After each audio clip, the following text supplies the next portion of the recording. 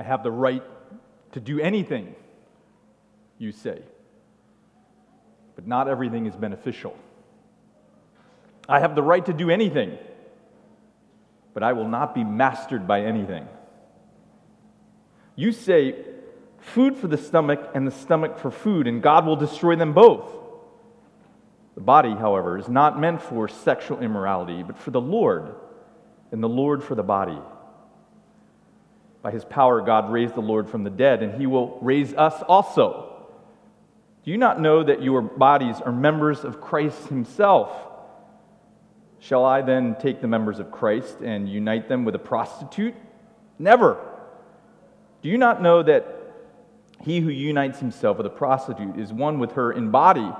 For it is said, the two will become one flesh. But whoever is united with the Lord is one with him in spirit.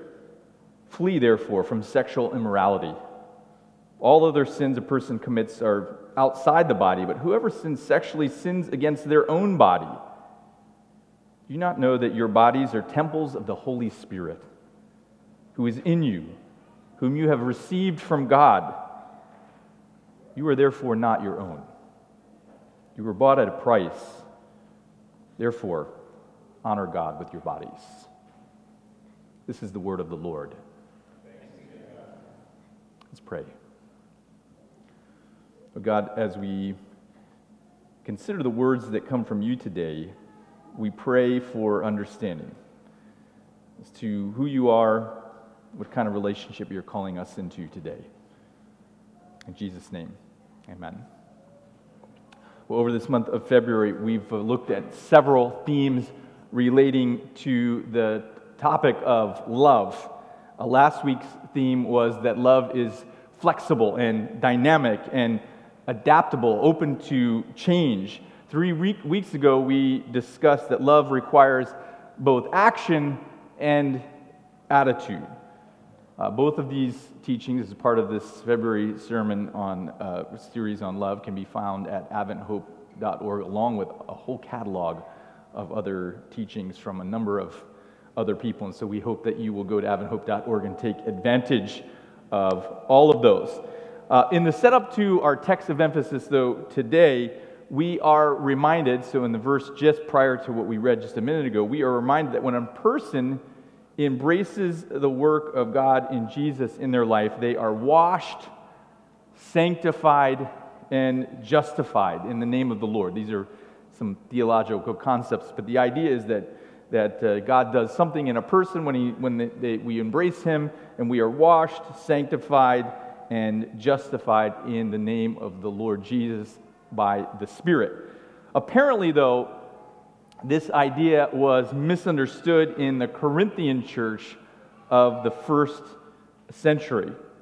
And the implication was that people were making bad decisions based on their understanding of freedom, the freedom that comes from being justified and washed and sanctified. So this is the first century church, one of them, found in the city of Corinth that this letter is written to. And apparently there were some misunderstandings as to what happens when God does his work in a person's life, and relating specifically to the idea of freedom.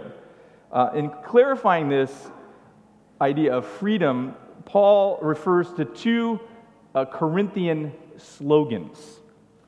Actually, there are a number of slogans in the first passage here that we'll get to. There are actually 3 total. But there's one in particular we want to look at in starting today's slogan. The slogan is this: I have the right to do anything. This was apparently a slogan either of the city of Corinth or the church in Corinth. They had this idea that we have the right to do anything. This may have come from their understanding of the teaching of Paul, quite frankly. We have the right to do everything, or some of your versions may say, everything is permissible for me. The slogan actually sounds like something Paul himself would assert. But Paul is quick to clarify here by asserting 2 qualifiers to this slogan. All right, so the church and or the city of Corinth had these slogans: I have the right to do everything. I have the freedom to do everything. Everything is permissible for me. So Paul needs to clarify, because there have become some problems with this slogan. And he says in verse 12, I have the right to do anything, so he's quoting their slogan. I have the right to do everything you say, but not everything is beneficial. And then he quotes the slogan again.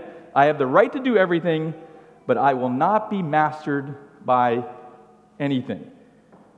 Not everything is beneficial, and I will not be mastered by anything. So these are Paul's clarifying issues to this slogan, I have the right to do everything. And these actually lead us to questions that we can use still today when we think about actions and behaviors that we might feel compelled in our freedom that comes from grace, our freedom. We have qualifying questions that can help us to make the right decisions. And the questions are, is it beneficial, and will I be mastered by this? So the first question that we can ask ourselves when we are approached by an idea or thing that we might want to participate, is it beneficial? It's important to note that this idea of being beneficial wasn't just beneficial personally, but it's beneficial for you individually, but also as part of a community of faith, as a body, as the body of Christ. Is the decision that you're going to make beneficial both to you as an individual and to the larger community?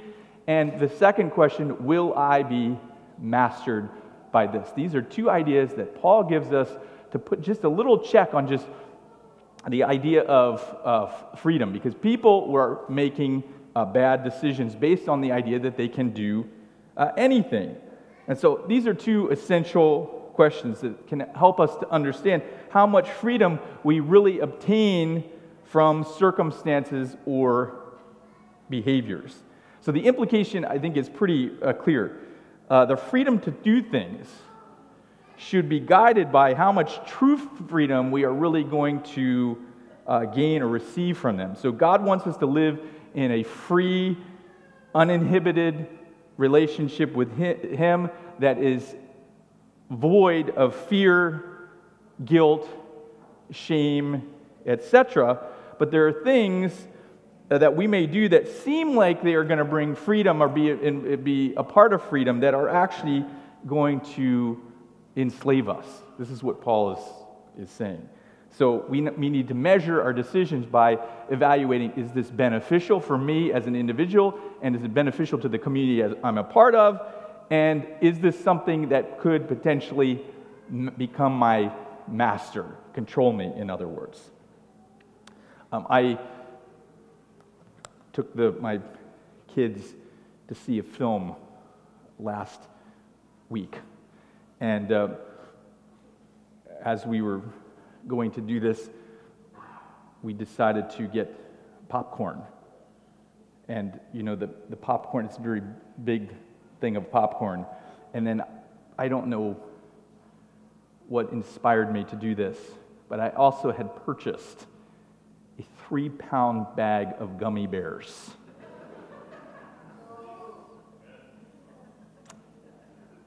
That's a lot of gummy bears. And so I took my gummy bears and I got the popcorn. Now, my kids are at the stage in their life where they do not have the amount of freedom that I have. So I assigned them, I don't know, let's say 10 gummy bears each, and a portion of the popcorn. But I had no such restrictions on the popcorn and the gummy bears.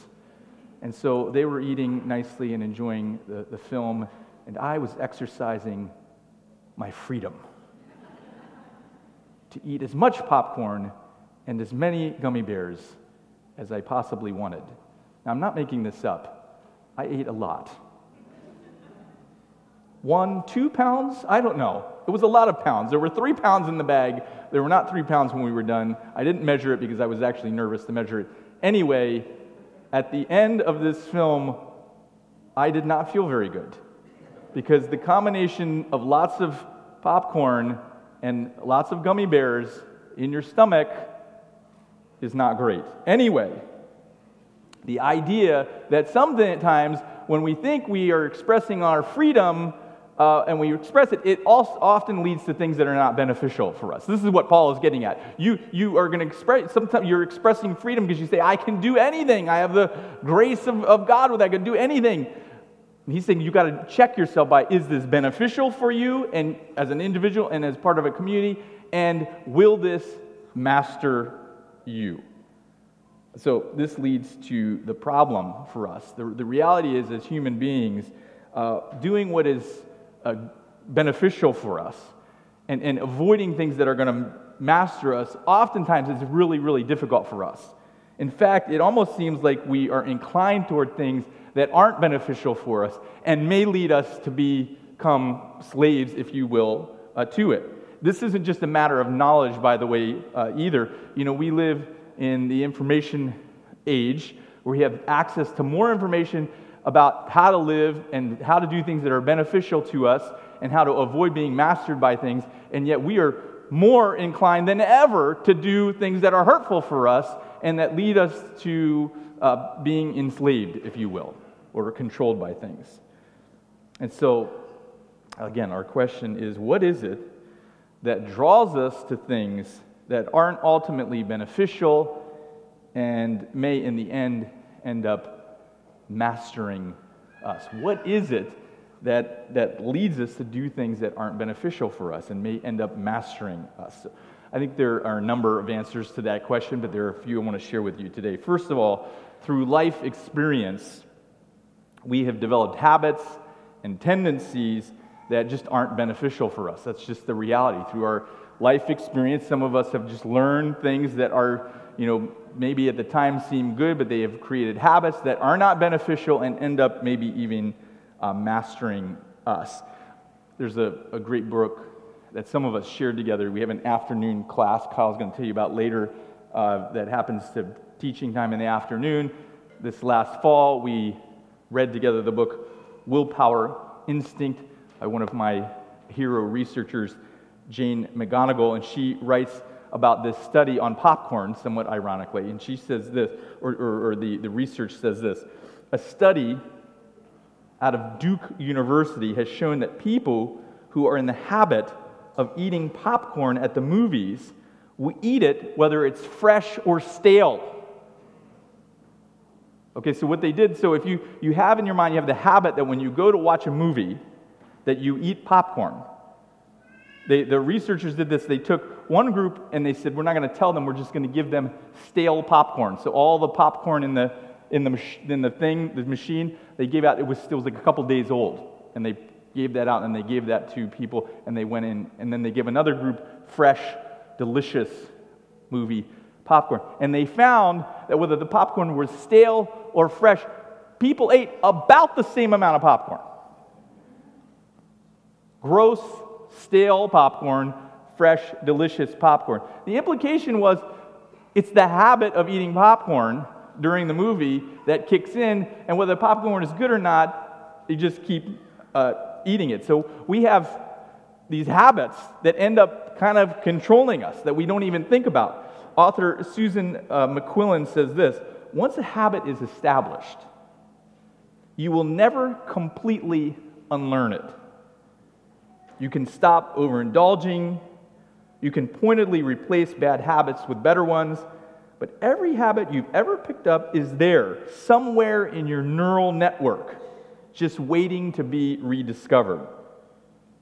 That's why, while it's not a realistic immediate solution for most people, just saying no is your best first defense when you finally start to get a bad habit under control. So she's saying, look, I mean, for those of you neuroscientists here, you can tell us more that there are these neural pathways that are created in our brain by things that we do, and that these become more ingrained in our brains, literally like pathways, and breaking those can be very difficult. And when those things are not beneficial, they end up doing things to us or encouraging us to do things that aren't helpful for us. It's very hard for us to break, and therefore we can feel like we're being mastered by them. So McQuillan says, look, you don't forget these things. These are pathways that are in your brain, so you can adjust and you can make new pathways, but they're always there, which explains why it's very easy to go back to a bad habit, because our brains remember this pathway of doing things. And so we have these tendencies, we have these habits that have been developed for some of us over many, many years, and so we end up doing things that aren't beneficial and may end up mastering us. Secondly, we do things that aren't beneficial and may end up mastering us because some things that aren't beneficial in the long term do seem really helpful in the present. I mean, when it comes to the text of emphasis today, that's a part of what's going on. I mean, the text of emphasis mentions sex, and, the reality is that sometimes sex can feel like a very present issue. And so when that's the case, and whether it's sex or anything else that seems very present, sometimes bad decisions and bad behavior seem like a good idea at the moment, but in the big picture aren't a great idea. You know what I'm talking about?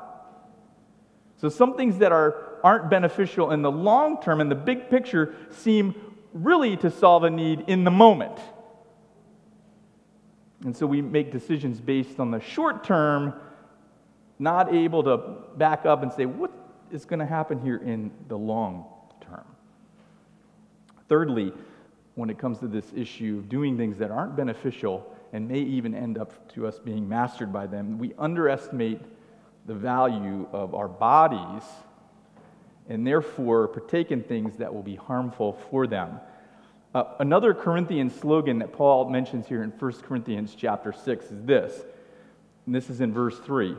He said, "You say," talking to the Corinthians, "food for the stomach and the stomach for food, and God will destroy them both." So apparently, the Corinthians were relating the relationship between the stomach and the food to the body and sex. Food for the stomach and the stomach for food, and they're using this analogy, is like sex for the body and the body for sex. And so Paul's refuting that idea. He sees these two, they're not the same. They're not the same. The body and the stomach are not the same. The relationship between the two is completely different.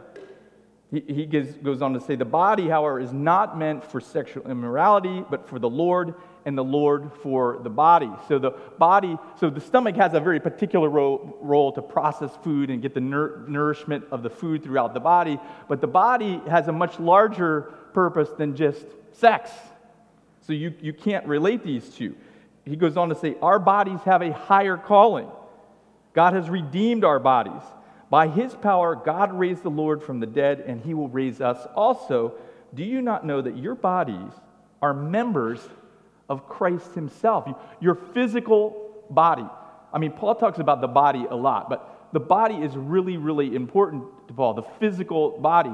And he's saying, look, your body, when you accept and embrace God as God, you become a part of the larger body. Your body becomes part of the larger body, the body of Christ. Shall then I take the members of Christ and unite them with someone who is for hire?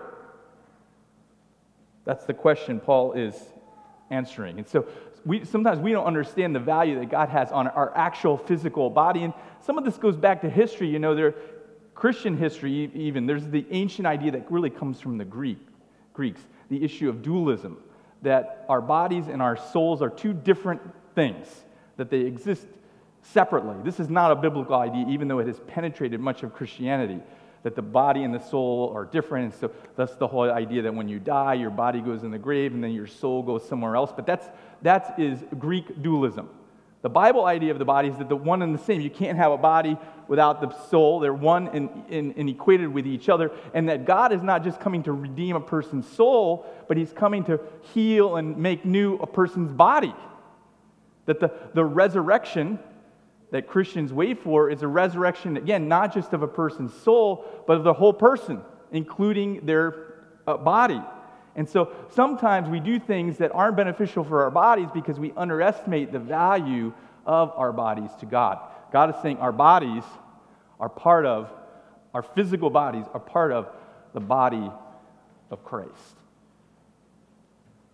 By the way, I see Marjorie here. This is part of the reason why Adventists in particular have said, hey, look, our health is important because our bodies mean something to God. Our physical bodies, and we should be thoughtful about let's not undervalue our bodies. And Paul is specifically calling this out. Marjorie, I pick out Marjorie because she's our health ministries director and doing some exciting things, already making plans for some exciting, more health-related topics. All of this important and has a role for spirituality because God cares about our bodies, according to Paul. Okay, finally, why do we do things that aren't beneficial for us and may even lead us to be mastered by things outside of ourselves? Because sometimes harmful things seem very cool. Now, this sounds maybe a little bit trite, but just bear with me for a moment. I find it most interesting in the depiction of our contemporary mythic characters, that a good contemporary mythic character almost always has to have some kind of tortured, dark side, right? The mythic character that has a tortured, dark side we relate to. There was a debate a few years ago when they were reviving the character of Superman for film, and some people were saying Superman is just too boring. He's too much of a Boy Scout. In fact, this was alluded to in the most recent film when Batman and Superman are together. Batman calls pejoratively Superman a Boy Scout. And the idea is that Superman has no flaws. He has no brooding dark side. We want our heroes with a brooding dark side. There's something that they're struggling with innately, and we kind of are like, we're intrigued by that. Now, someone in film like Lincoln could say, it kind of makes sense. Every good film has to have an antagonist, right? You want an antagonist. You want the bad, and sometimes you want even your good guys or your good women to have a little bit of a bad side. That's what's intriguing about them. And so that may be true for film. I'll give you that. I don't know. Most films have an antagonist, and most films today even have an antagonistic side to the good character, if you will. But it seems like something about us that just like a little bit of bad. We almost idolize a little bit of bad. And so the person who has this dark, brooding side is just a little bit more intriguing. And so even for us, we value a little bit of struggle in our own experience. And so it's almost, good if there's something we're struggling with and we can't overcome. That adds a sense of mystique to our character. And yet, ultimately, this is kind of ridiculous. Why would we want to hold on to things that aren't really helpful or not beneficial to us? But there is a mystique behind the brooding, struggling, difficult situation that a person might be in. And so, with all of these realities at play, that we are almost from birth inclined toward things that are not beneficial to us and maybe even become a master over us. The recognition that some things that aren't beneficial in the long term seem really beneficial in the short term. The reality that we often overestimate the value of our own bodies and therefore partake in things that aren't beneficial or are going to be masters for us. And this sense that sometimes we even think kind of bad things are even a little bit intriguing or cool. Well, all of this in mind, what hope do we have of actually living in freedom? Paul's whole assertion is that God is calling us into a relationship with Jesus that leads to freedom, true freedom, where we aren't mastered by anything and we are doing things that are beneficial to ourselves and our existence and community and not hurtful to them, and yet we are inclined to the things that aren't beneficial to us and lead us to be mastered. So what hope do we have?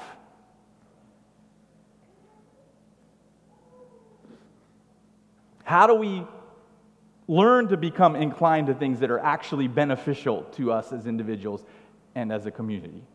How do we overcome the things that are mastering us? And by the way, I know that most of you today here are mastered by something. There is something that if you think very hard about, and some of you probably, most of you don't have to think very hard, there's something that just has its hold on you. It's holding you down and holding you back and brings shame and guilt and maybe even fear in your experience. And that's not how God is wanting anyone to live.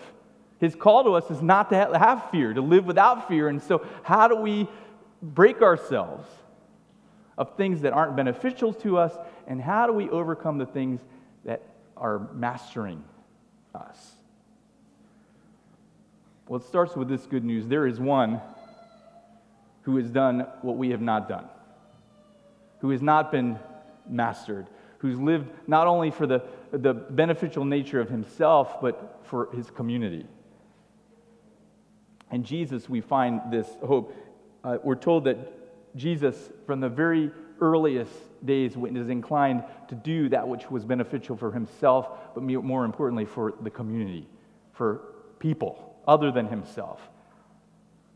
In Luke chapter 2, we read that Jesus went and he spent some time with his family in Jerusalem, and his family took off, and he was left there, in essence, teaching in the temple, and his family, his parents got very nervous, and they go back to him, and the teachers are amazed at who he is and what he's able to teach, because he has not been hindered by the tendencies of doing things just for himself and things that aren't beneficial to him or to the community. And so we're told in verse 52 of Luke chapter 2 that Jesus, from that point forward, continued to grow in wisdom and stature and in favor with God and man. Jesus didn't have the tendencies and the habits that we have been burdened with or that we've developed.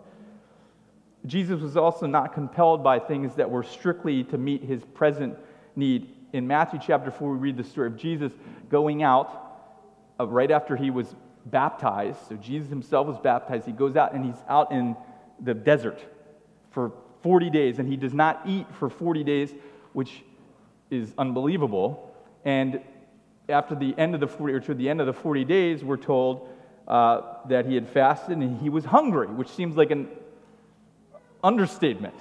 I mean, I've never fasted for 40 days. I've fasted for a couple days, and I was very, very hungry. So 40 days, I mean, we know that 40 days of fasting, things are happening in your body that are ultimately not going to end out well unless you start eating soon. So he was legitimately hungry, and it says that the tempter came to him and said, "If you are the Son of God, tell these stones to become bread." So the tempter knows that Jesus has power to do this, and so he tempts him with this power. "You're hungry? Make these stones bread." And Jesus answered him, "It is written, man shall not live by bread alone, but on every word that comes from the mouth of God." So Jesus had a very, very real need for food at this point. And he was tempted to use power to create food from stones.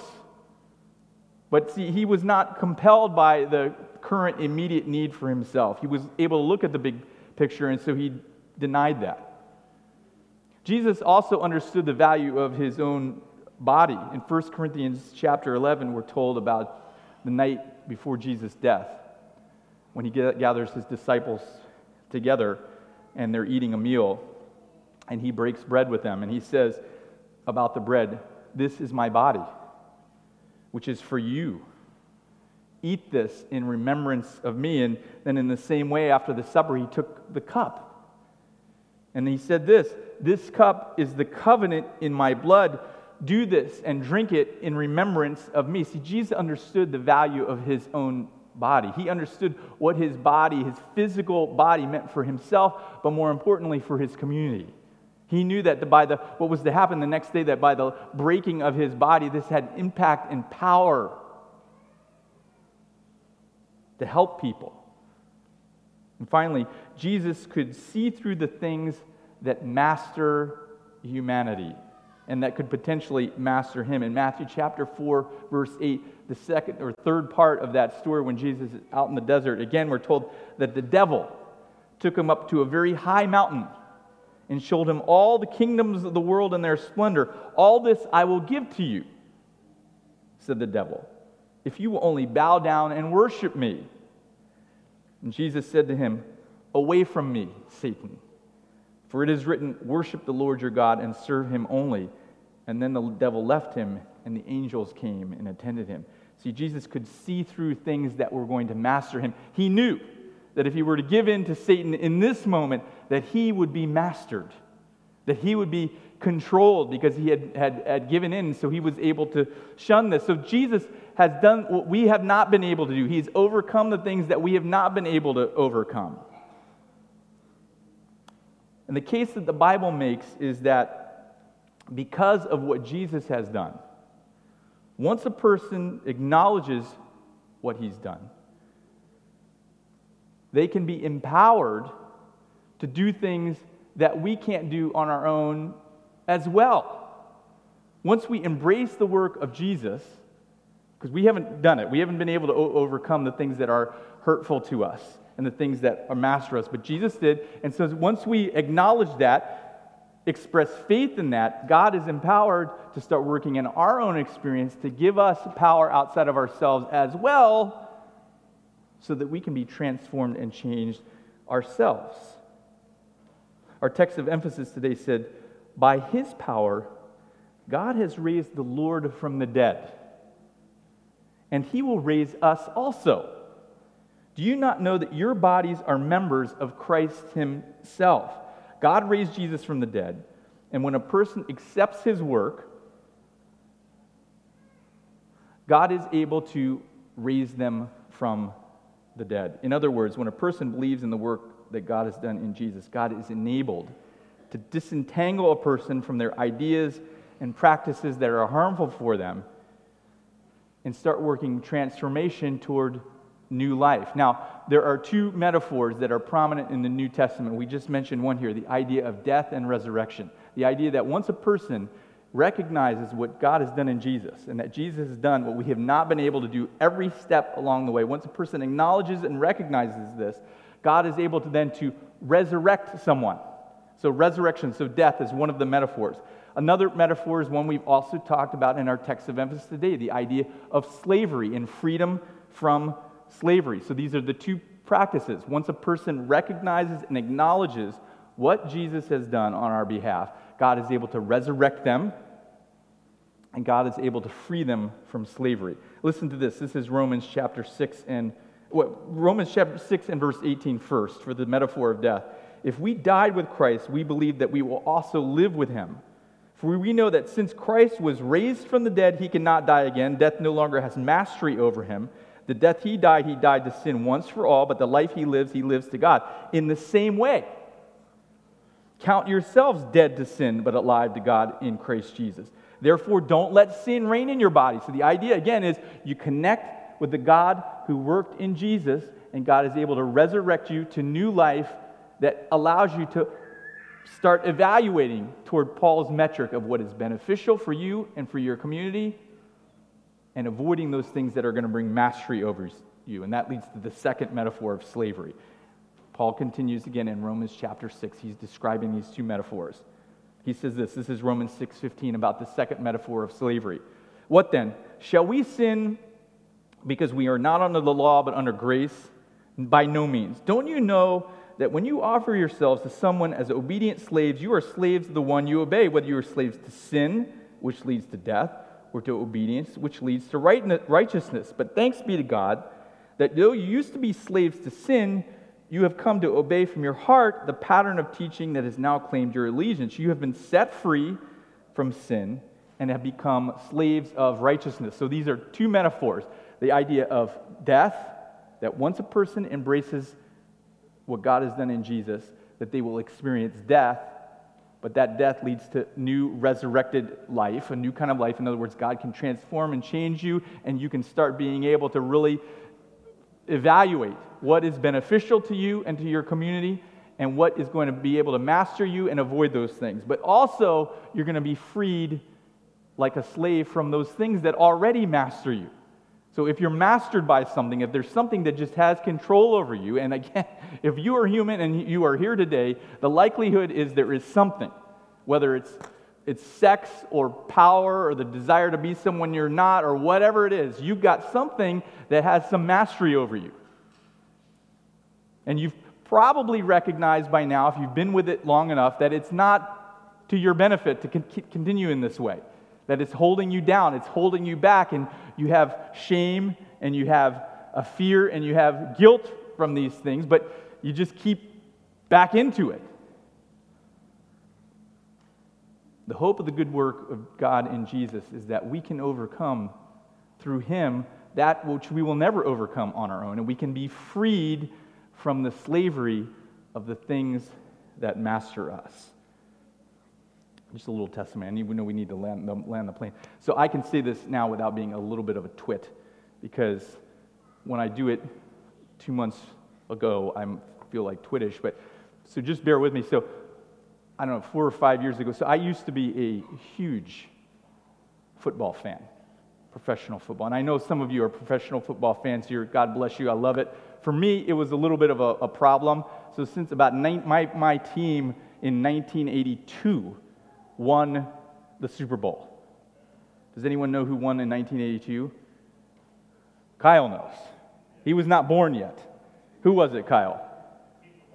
The team from Washington. See, he's a good, thoughtful person and didn't mention their full name because there's some controversy around it. The team from the National Football League team from Washington in 1982 was a foundational moment in my childhood. They won then. They won again in 1987. Brian, I know you're another fan of the team from Washington, and you did not get to experience these glory years of 1982, 1987, and 1993. I enjoyed all of those, and I was a very big National Football League fan. But about 5 years ago, I started to have a little conviction. This is just for me. I'm not saying everybody's got to, give up on football today, but for me, a little bit of conviction that something was a little off. And first of all, I was spending too much time watching football because you can easily the whole day of Sunday gone, and now it's like every day of the week, so you can just lose a lot of time. It's like a sink. But for me, I felt a little conviction. This is, and you may say, what's the big deal? Football, for me, it was a little bit of an issue, right? So about 5 years ago, I started having a little conviction. It really started with all the concussion stuff, and I started to think about myself, I don't know that I really want to watch people like ruin their lives by banging their heads together. So that just, or, these guys are like 40 or 50 years old and they like can't remember their names or whatever. It's horrific. Anyway, I had a little conviction about this. So I was like, man, but this has been such a big part of my experience since 1982. And series of events have just continued to feel conviction. And one year, about 4 years ago at the beginning of the season, I don't know what happened. Actually, I remember that a guy came out at the beginning of the season and he was in a gladiator gear. One of the football players, he was in gladiator gear, and it was just like this just violent thing. And something just clicked in my mind. No, I'm done with that. And I mean, like cold turkey, I went from like full on. I mean, I used to go to the opening game in Washington, D.C. every single year for like 5 years in a row. It was just done. I'm like, I'm done with this. Now, I can only attribute that to the fact, in my opinion, that God did something in my experience. Like God was just like, no. And for me, it was a big deal. Again, I'm not condemning those of you who are football fans. Amen to that. But for me, it was a big deal. So, boom, choosh. And I look back and I see, this works. The idea that God can come in you and take something that is very near and dear to you, but ultimately is probably not that beneficial to you. It wasn't for me. And may not be beneficial to you as a community, and make changes that you're not going to make on your own. This is the promise of the gospel. That God, and so I don't know what your deal is. What is holding you back? What is mastering you? But if you're human, you've got something. And the promise of the gospel is that God can work in you to resurrect you to new life. That God can free you from that which has mastery over you. Now, I think this is the best news that you'll ever hear.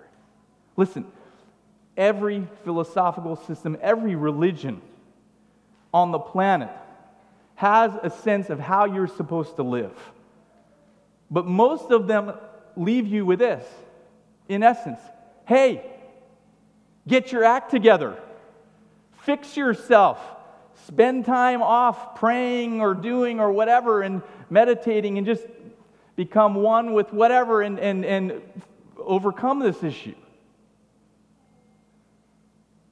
For me, the power and the promise of the gospel transcends just me fixing it, because I actually stink at fixing these things on my own. But the promise that as we embrace God's work in Jesus, that He is then able to work in me to start transforming me and giving me new life, this is good news. The promise that the thing that has been mastering me for years can be overcome, not because I become a great person all of a sudden, but because I acknowledge and recognize God's ability to work. That is exciting. The God who is able to work in us toward resurrection and toward overcoming those things that master us. God is calling us into a relationship rooted in true freedom. Freedom from guilt and shame and fear. And he's inviting us today into that relationship. May we be people who can embrace his desire to resurrect us and to free us from slavery and from being mastered. Amen.